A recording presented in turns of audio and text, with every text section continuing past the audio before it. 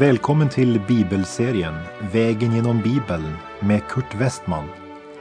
Vi håller nu på med Apostlagärningarna. Slå gärna upp din bibel och följ med. Programmet är producerat av Norea Radio.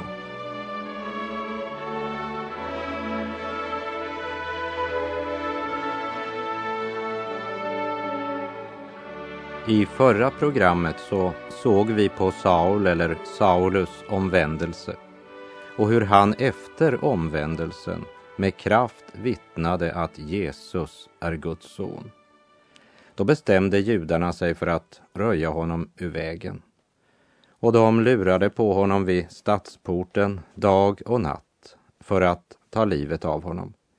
Men en natt så tog hans vänner och firade ner honom från stadsmuren i en korg. Och han reser till Jerusalem för att ansluta sig till lärjungarna. Och vi läser i Apostlagärningarna 9, verserna 26 till och med 28. När han hade kommit tillbaka till Jerusalem försökte han ansluta sig till lärjungarna. Men alla var rädda för honom, eftersom de inte litade på att han var en lärjunge. Då tog Barnabas honom med sig till apostlarna och berättade för dem hur Saul på vägen hade sett Herren som talat till honom och hur frimodigt han hade predikat i Jesu namn i Damaskus. Sedan fick Saul komma och gå som han ville hos dem i Jerusalem och talade frimodigt i Herrens namn. Det var inte så underligt att de var rädda för Saulus, eftersom de flesta av dem kände honom som en förföljare. Men genom Barnabas agerande så blev han accepterad. Denne Barnabas, som egentligen hette Josef och var en levit ifrån Cypern, blev av apostlarna kallad för Barnabas, det vill säga för tröstens son. Och det säger ju också något om hans sinnelag. Han har också tidigare i kapitel 4 omtalats som en givmild man. Och det var ju tack vare Barnabas som Saulus blev accepterad. Och senare ska vi möta honom tillsammans med Saulus eller Saul i Antiochia. Vi läser verserna 29 och 30. Saul predikade också för de grekisktalande judarna och disputerade med dem. De bestämde sig för att röja honom ur vägen. Men när bröderna fick reda på detta tog de honom ner till Caesarea och skickade honom därifrån vidare till Tarsus. Här lämnar vi Saulus, som senare när han kommer till Cypern ska få namnet Paulus. Och från vers 31 ska vi följa Petrus i Lydda och Joppe. Kyrkan fick nu vara i fred i hela Judeen, Galileen och Samarien. Den byggdes upp och levde i Guds fruktan. Och den växte genom den helige andes tröst och stöd. Petrus vandrade från plats till plats och kom då också till det heliga som bodde i Lydda. Där träffade han en man vid namn Eneas som var förlamad och hade legat till sängs i 8 år. Petrus sade till honom: Eneas, Jesus Kristus botar dig. Stig upp och gör själv i ordning din bädd. Genast steg han upp, och alla som bodde i Lydda och på Saronslätten såg honom, och de omvände sig till Herren. Han tog in hos det heliga som bodde i Lydda. Heliga, det betyder inte syndfria eller felfria. Men det betyder avskilda från världen och till Gud. Alltså renade och invigda till Guds tjänst. Medan Petrus är i Lydda så kommer det någon från Joppe med bud och ber honom komma. För en av församlingens kvinnor hade blivit sjuk. Och när han kommer till Joppe så visar det sig att denna kvinna var en som hade fått nådegåvan att hjälpa och ta sig av de fattiga. Hon gjorde sin gärning på ett sådant sätt att det verkligen blev till Herrens ära. Men nu var hon alltså sjuk. Kan du komma, Petrus? Och vi läser verserna 36 till och med 39. I Joppe fanns det bland lärjungarna en kvinna som hette Tabita, på grekiska Dorcas. Hennes liv var fyllt av goda gärningar och frikostighet mot de fattiga. Vid den här tiden blev hon sjuk och dog, och man tvättade henne och bar henne upp på övervåningen. Lydda ligger inte långt från Joppe, och då lärjungarna hörde att Petrus var där, skickade de dit 2 män och bad honom komma över till dem så fort som möjligt. Petrus följde genast med. När han kom fram förde de honom upp på övervåningen där alla änkorna samlades omkring honom, och gråtande visade honom de skjortor och mantlar som Dorcas hade gjort medan hon ännu var bland dem. Kvinnorna grät därför att de var fattiga och hade fått sina kläder utav Tabita. Nu var hon borta, och vem kunde nu hjälpa dem? Denna Tabita, vars goda gärningar utsprungit av en levande tro, så full av kärlek. För det var ju just kärleken som gjort henne till tjänarinna. Så när hon blev sjuk så skakades hela den kristna kolonin där i Joppe. Och nu hade Petrus anlänt, och han står där vid Tabitas bår. Det finns ett iranskt ordspråk som säger: då du blev född så grät du, men alla dina kära gladde sig. Lev på ett sådant sätt att när du dör måste de gråta, men du glädja dig i en evig glädje. Vi läser verserna 40 till och med 43. Petrus sade åt alla att gå ut och föll sedan på knä och bad. Så vände han sig mot den döda och sade: Tabita, stig upp. Hon öppnade ögonen, och när hon såg Petrus satte hon sig upp. Han räckte henne handen och hjälpte henne att resa sig. Sedan kallade han in de heliga och änkorna och lät dem se hur hon stod där levande. Händelsen blev känd i hela Joppe, och många kom till tro på Herren. Petrus stannade någon tid i Joppe hos Simon, en garvare. Petrus bad att alla skulle gå ut, och det är stunder då vi måste vara ensamma med vår Gud och vår nöd, när vi känner behovet för stillhet. Och så står det att han sedan föll på knä. Kära vän, när böjde du knä sist? Det var en man som besvarade den frågan med ett hånleende och sa: jag har bara böjd knä en gång i mitt hus, och det var för att plocka upp en 50-lapp som ramlat på golvet. Och jag går aldrig i någon kyrka. Nej, till Guds hus kommer man inte. Bara till kyrkogården kommer man. Det är allvarligt att tänka på. Petrus föll på knä, och Tabita blev väckt upp till liv. Händelsen blev känd i hela Joppe, och många kom till tro på Herren.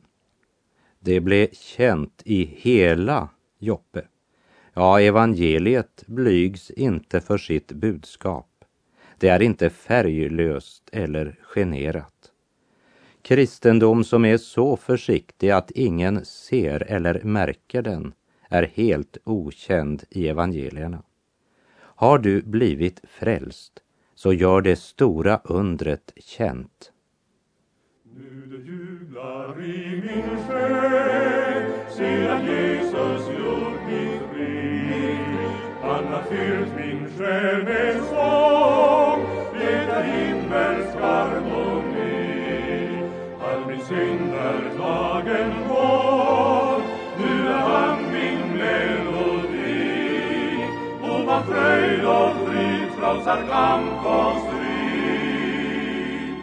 Det är jubel i min själ. I Apostlagärningarnas 10:e kapitel ska vi se hur Gud använder Petrus för att öppna evangeliets väg till hedningarna. Även om det var Paulus som på ett speciellt sätt skulle bli hedningarnas apostel. Apostlagärningarna 10, vers 1. I Caesarea fanns en man som hette Cornelius, officer vid italiska bataljonen. Vi ska komma ihåg att Paulus varit i Caesarea tidigare och predikat evangelium, som vi minns från Apostlagärningarna kapitel 9. Staden var egentligen en romersk stad, där Pilatus och andra romare som styrde landet bodde. Som romersk officer så bodde också Cornelius där. Och vi läser vidare från vers 2. Han var from och gudfruktig liksom alla i hans hus. Han gav rikligt med allmosor till judarna och bad alltid till Gud. Det står att han var gudfruktig och gav allmosor. Det judiska folket har alltid betonat vikten av att ge gåvor till de som är behövande, så som Herren lärt dem. Och vers 3 och 4. En dag på eftermiddagen såg han tydligt i en syn hur en ängel från Gud kom in till honom och sade: Cornelius. Han såg förskräckt på ängeln och frågade: Vad vill du, Herre? Ängeln svarade: Dina böner och allmosor har stigit upp till Gud som en påminnelse om dig. Vi ska lägga märke till att Gud noterat vissa saker som Cornelius gjort, vilka på inga villkor räknas som meriter när det gäller frälsningen, men som ger Gud anledning att sända honom evangeliet, för Gud hör bön. Och vers 5 till och med 8. Skicka nu några av dina män till Joppe för att hämta en viss Simon som kallas Petrus. Han bor hos en garvare Simon som har sitt hus nere vid havet. När ängeln som talade med honom var borta, kallade Cornelius till sig 2 tjänare och en av sina ordonnanser, en from man. Han berättade allt sammans för dem och sände dem till Joppe. I Joppe, som numera kallas för Jaffa, hade Petrus tagit in hos en garvare nere vid havet. Garvarna bodde gärna vid havet, dels på grund av behovet för vatten, men också därför att garvarna var föraktade bland israeliterna, eftersom deras hantverk förde dem i förbindelse med döda djur, som enligt Mose lag förorenade människan. Därför var de tvungna att bo på ett bestämt avstånd från centrum av både städer och byar. Men det är tydligt att garvaren Simon var ren nog i Petrus ögon till att han skulle bo hos denna broder i tron. Det är det första steget för Petrus, och just i detta hus ska han få lära att aldrig kalla någon människa för oren. Därför blev egentligen garvaren Simons hus en mellanstation för evangeliet på sin väg ut till hedningarna, ut till jordens yttersta gräns. Och vi läser vers 9 till och med 14. Nästa dag, medan de var på väg och närmade sig staden, gick Petrus vid middagstiden upp på taket för att be. Han blev då hungrig och ville ha något att äta. Medan maten gjordes i ordning föll han i hänryckning. Han såg himlen öppen och det kom ner något som liknade en stor linneduk. Hängande i sina 4 hörn sänktes den ner på jorden, och i den fanns alla markens 4-fotadjur och kräldjur och himlens fåglar. En röst sade till honom: Petrus, slakta och ät. Petrus svarade: Nej, nej, Herre, aldrig har jag ätit något oheligt eller orent. Det är tydligt att Gud måste så att säga förbereda Petrus. Han hade inte den kunskapsbredd som Paulus hade. Därför fick Gud använda Petrus på ett annat sätt än Paulus. Vi ska lägga märke till Petrus reaktion. Trots att han upplevt pingstdagen och nu levde i nådens rike, där det inte längre handlade om att äta eller inte äta vissa saker, så var han fortfarande, på grund av sin tradition, bunden av den mosaiska lagen. Och vi läser verserna 15 till och med 22. Då hörde han för andra gången en röst: Vad Gud gjorde till rent skall inte du göra till orent. Detta hände 3 gånger, och sedan lyftes duken strax upp till himlen. Medan Petrus grubblade över meningen med den syn han haft, kom männen som Cornelius hade skickat.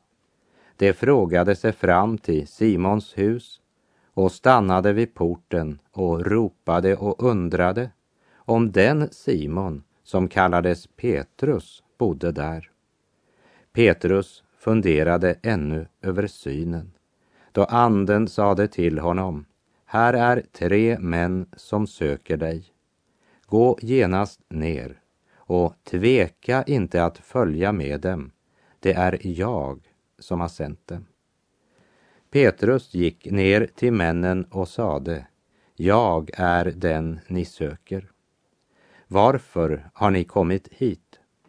De svarade: Cornelius är en officer som är rättskaffen och gudfruktig och har gott namn om sig i hela den judiska befolkningen, har blivit tillsagt av en helig ängel att skicka efter dig och höra vad du har att säga. Vi ska bara nämna att Petrus fick se synen 3 gånger. Och 3-talet har stor betydelse för Petrus efter skärtorsdagsnatten och sedan mötet med den uppståndne vid Genesaret. Han såg Gud tala genom synen som kom 3 gånger. Och vi läser vers 23 till och med 26. Då bad han dem stiga in och lät dem bo över där. Nästa dag gav han sig iväg i sällskap med dem, och några av bröderna i Joppe följde med. Dagen därpå var han framme i Caesarea, där Cornelius väntade på dem tillsammans med sina släktingar och närmaste vänner som han hade bett komma. När Petrus skulle stiga in kom Cornelius mot honom och kastade sig vördnadsfullt för hans fötter. Men Petrus sade åt honom att resa sig, stig upp. Jag är en människa, jag också. Petrus missbrukar inte den tjänst och den utrustning som Gud har givit honom. Äran tillhör Gud och honom alena. Och verserna 27 och 28. Sedan gick han in under samtal med Cornelius. Där inne fann han många församlade, och han sade till dem: Som ni vet så är det förbjudet för en jude att umgås med någon som tillhör ett annat folk eller att besöka honom. Men mig har Gud visat att man ska inte betrakta någon människa som ohelig eller oren.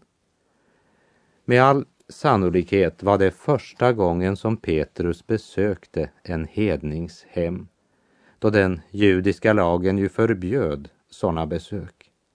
Men efter pingstdagen hade något nytt kommit. För det fullkomliga offret hade nu fullbordats. Och syndernas förlåtelse genom Jesu blod skulle nu förkunnas för alla människor, både judar och alla stammar, folk och språk. Och vi läser Apostlagärningarna 10, vers 29. Därför kom jag utan invändningar när jag blev efterskickad, och nu undrar jag varför ni har låtit hämta mig. Du undrar kanske varför Petrus inleder samtalet som han gör och inte genast börjar predika om Jesus Kristus och vad han gjort.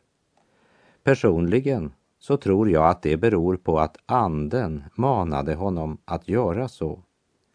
Här ligger det verkligen en nyttig lärdom för oss. Vi är ofta omogna i vårt vittnande, och ibland är kanske ivern större än visdomen. Dessutom är vi tyvärr ofta ovana att vittna. Vi behöver bli ledda av den helige ande. Först ska vi börja med att be för den person vi önskar nå. Sedan be för oss själva om ödmjukhet och visdom att handla med både förstånd och frimodighet. Så vi har tid att lyssna. Nu undrar jag varför ni låtit hämta mig, säger Petrus. Det vill säga, han visar respekt för honom som människa. Han gör sig inga förutfattade meningar, men lyssnar till deras ord. Och verserna 30 till 33. Cornelius svarade: just vid den här tiden för 3 dagar sedan bad jag efter middagsbönen här hemma, när plötsligt en man i skinande vita kläder stod framför mig och sade: Cornelius, Gud har hört din bön, och han kommer ihåg dina allmosor. Sänd nu bud till Joppe och be Simon, som kallar sig Petrus, att komma hit. Han bor i garvaren Simons hus nere vid havet. Jag sände genast bud efter dig, och tack för att du kom.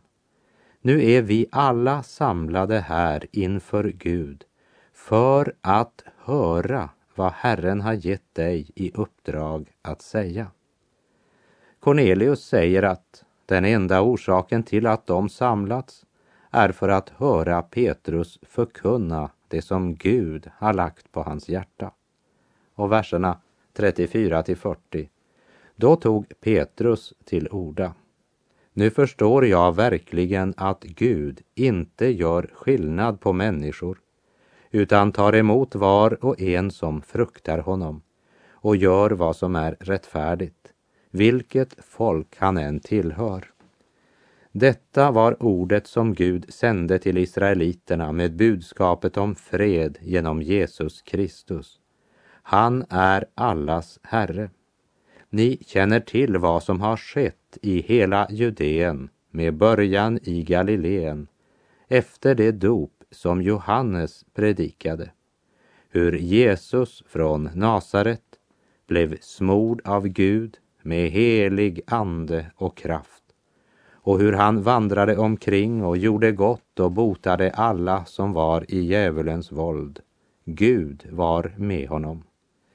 Vi kan vittna om allt han gjorde, både på den judiska landsbygden och i Jerusalem. Honom hängde det upp på en träpåle och dödade. Men Gud uppväckte honom på 3:e dagen och lät honom visa sig, inte för hela folket, utan för vittnen som Gud i förväg hade utvalt, nämligen för oss som åt och drack med honom efter hans uppståndelse från de döda. Vi ska observera hur ingående Petrus presenterar fakta beträffande Jesus Kristus, hans korsfästelse och hans uppståndelse. Som jag redan påpekat innehåller alla predikningar som refereras i apostlagärningarna något om Jesu uppståndelse, då detta är själva hjärtat i evangeliet. Vers 42-48. Han gav oss uppdraget att förkunna för folket och vittna att han är den som Gud har bestämt till att döma levande och döda. Om honom vittnar alla profeterna att var och en som tror på honom får syndernas förlåtelse genom hans namn. Medan Petrus ännu talade föll den helige ande över alla som hörde hans ord. De omvända judar som hade följt med Petrus häpnade över att den helige andes gåva blev utgjuten också över hedningarna. De hörde hur dessa talade med tungor och prisade Gud. Då frågade Petrus, vem kan hindra att de blir döpta med vatten, när de tagit emot den helige ande alldeles som vi? Och han sade till att de skulle döpas i Jesu Kristi namn. Sedan bad de honom stanna några dagar. Denna dag, den har blivit kallad för hedningarnas pingst. För Petrus så blev det här beviset på att Gud även vill frälsa hedningarna. Att anden utgöts över dem och att detta i det yttre stadfästes genom att de omvända talade i tungor. Efter den här händelsen återkommer han i sina tal till vad som skedde den dagen och konstaterar om och om igen, Jesus är också hedningarnas frälsare. Under besöket hos garvaren Simon i Joppe lärde Petrus att han aldrig skulle kalla någon människa för oren. Men läxan måste repeteras 3 gånger i Guds skola innan Petrus lärde det. Och den som får den helige andes ljus över sitt liv får som regel nog att göra med att sopa för egen dörr. För inför den helige Gud finns ingen som är ren, och minst du och jag. Guds heliga lag är den spegel som avslöjar hur smutsiga vi är. Men lagen kan inte rena oss. Man kan inte tvätta sig med en spegel. Men Jesus, Guds sons blod, renar oss från all synd.